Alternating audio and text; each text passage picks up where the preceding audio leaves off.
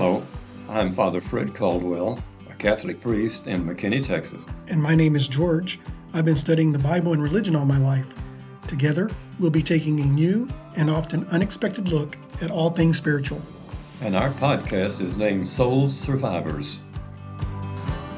Good morning, Father Fred. How are you? I'm doing fine, George. Good to be here, and Roman's here with us again today. It's always nice to have Roman here.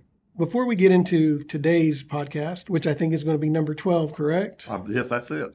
I had some things happen this week that made me think about episode 10.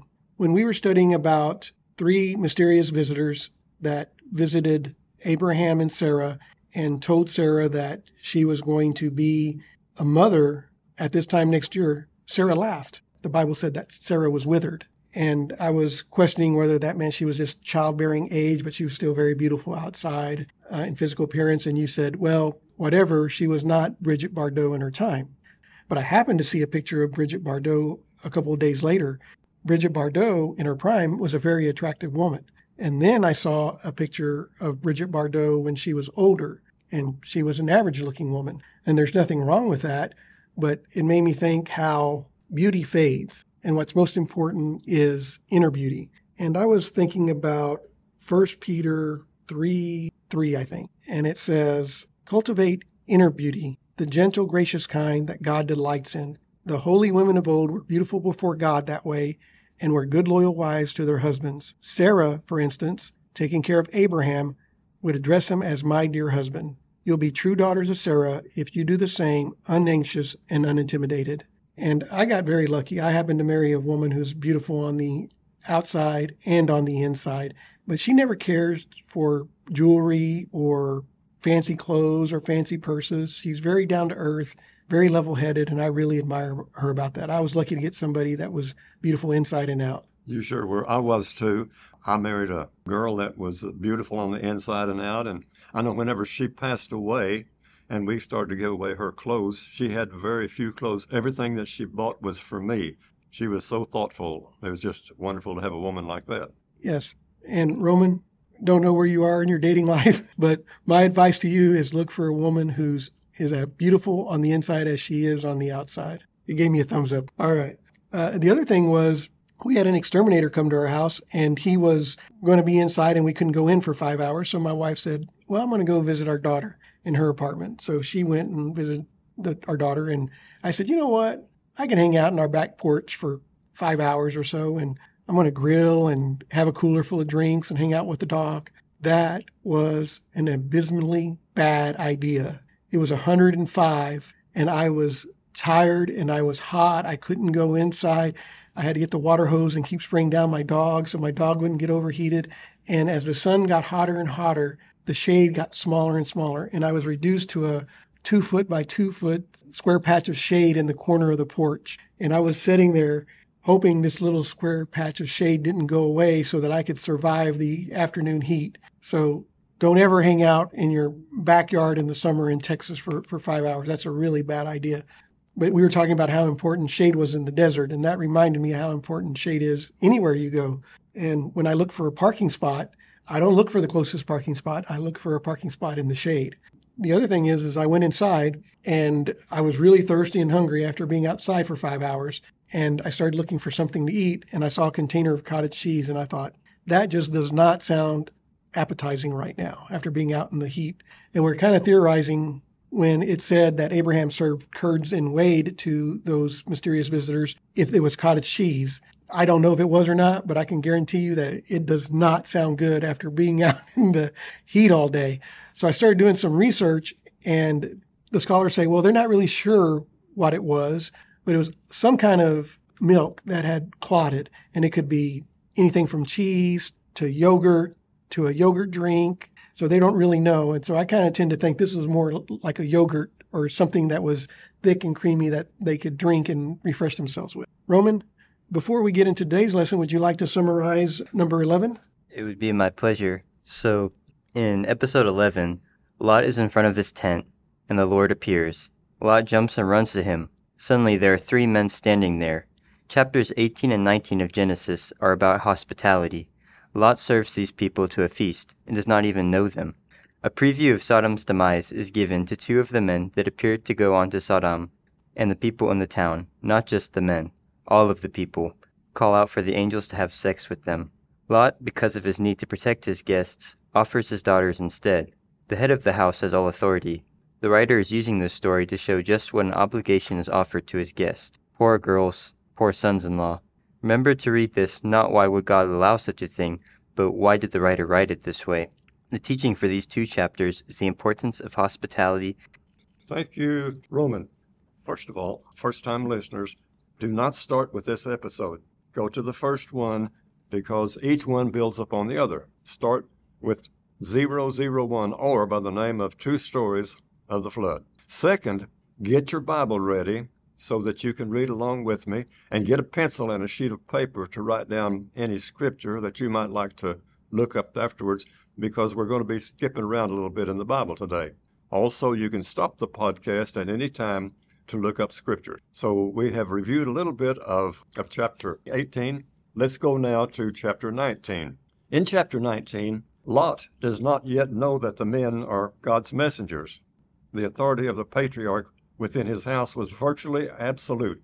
Lot's extreme response to offer his daughters to a violent mob seems to be motivated by the obligation of hospitality. It's uncertain whether Lot's sons-in-laws were fully married to his daughters or only engaged to them, or even whether the daughters were involved, that 2 that are being handed over. Now, with that in mind, let's go on to chapter 19, and we're going to find that this family is one dysfunctional family. If you go to verse 30 in chapter 19, we start reading this. You can open your Bible to chapter 30 and get your pencil ready too, your paper. Since Lot was afraid to stay in Zoar, he and his 2 daughters went up from Zoar and settled in the hill country, where he lived with his 2 daughters in a cave. The firstborn said to the younger, "Our father is getting old, and there's not a man in the land to have intercourse with, so let's do as the custom is everywhere. Come, let us ply our father with wine, and then lie with him, that we may ensure posterity by our father." So that night they plied their father with wine, and the firstborn went in and lay with him, with her father, but he was not aware of her lying down or getting up. The next day the firstborn said to the younger, "Last night I lay with my father. Let us ply him with wine again tonight, and then you go in and lie with him, that we may ensure posterity by our father." That's going to be weird for us. So that night, too, they plied their father with wine, and then the younger went in and lay with him, but he was not aware of her lying down or getting up. Thus the 2 daughters of Lot became pregnant by their father, and here's what they named him. The firstborn gave birth to a son whom she named Moab, which means from my father. He is the ancestor of the Moabites today. The younger one, too, gave birth to a son, and she named him Ammon, which means the son of my kin. He is the ancestor of the Ammonites today. The Ammonites and the Moabites were, in a way, related to the Israelites, but they were also considered enemies. They were not allowed to participate in the covenant of the Lord. So as we've finished that chapter, let's look now at, we're going to go to chapter 20. Chapter 20 is one that was strange for the scholars. It didn't match somebody from the north because it didn't show God as such a heavy-handed person, and it didn't have a lot of details. It doesn't seem to be from the south because it's not Yahweh, Yahweh, Yahweh. It's God, God, God. So this chapter 20 seems to be, possibly at least, scholars say, from another source. They call the source E from Elohim, because that was the word that was used in the Hebrew. As we read this, before we read chapter 20, I want to share something with you from what we had in a reading before in chapter 18, and this is what George was talking about a while ago.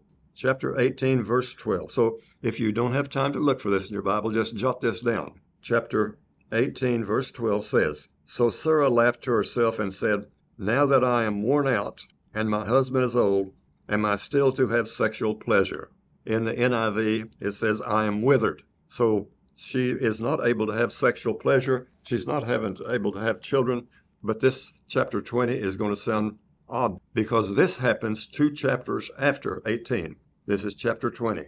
From there, Abraham journeyed on to the region of the Negeb, that's the desert, in the south, where he settled between Kadesh and Shur. Shur is down toward Egypt, while he resided in Gerar as an alien. Abraham said to his wife Sarah, here comes the strange part, she is my sister. So Abimelech, king of Gerar, sent and took Sarah. Remember these two names, Abimelech and Gerar, because it's going to be the same thing in another one that we're going to look at.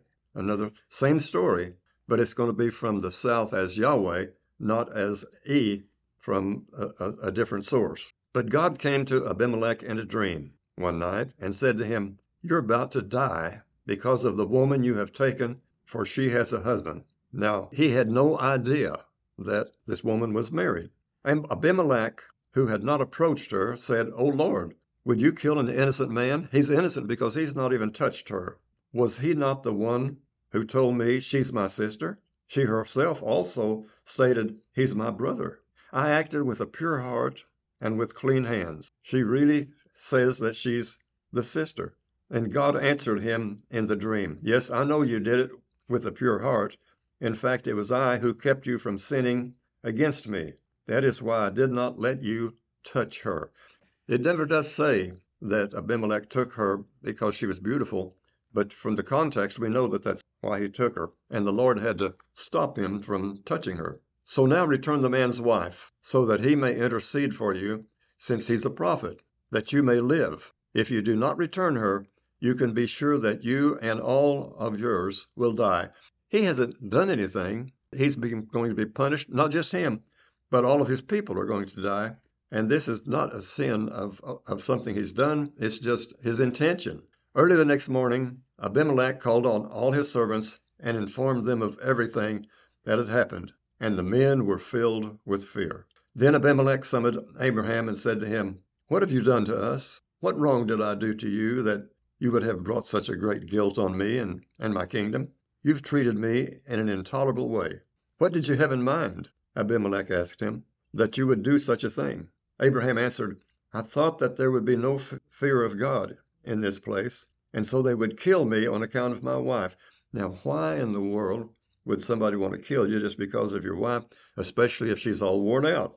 Besides, now here's something that's different. We're going to have three stories that are going to be similar here. This is the only one that says in verse 12 in chapter 20, we read, besides, she really is my sister, but only my father's daughter, not my mother's. And so she became my wife. When God sent me wandering from my father's house, I asked her, would you do me this favor? In whatever place we come to, say he is my brother.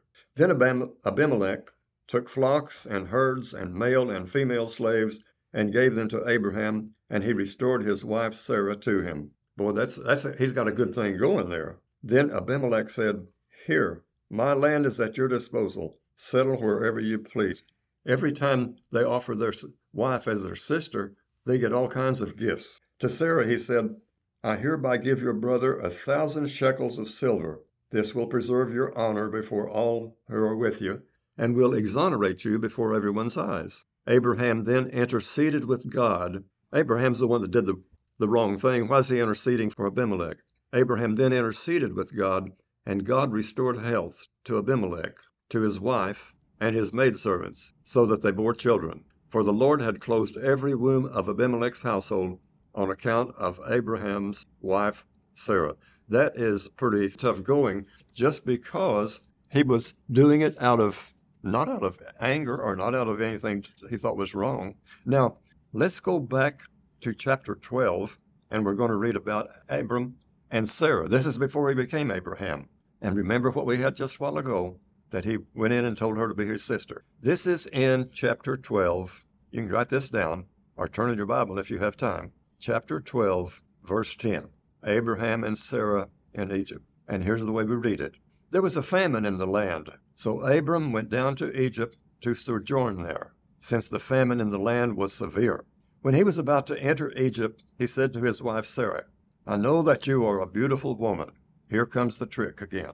When the Egyptians see you, they will say, she is his wife. Then they will kill me, but let you live. She must have been a good-looking woman that they're going to kill him just to get his wife. And here it comes again.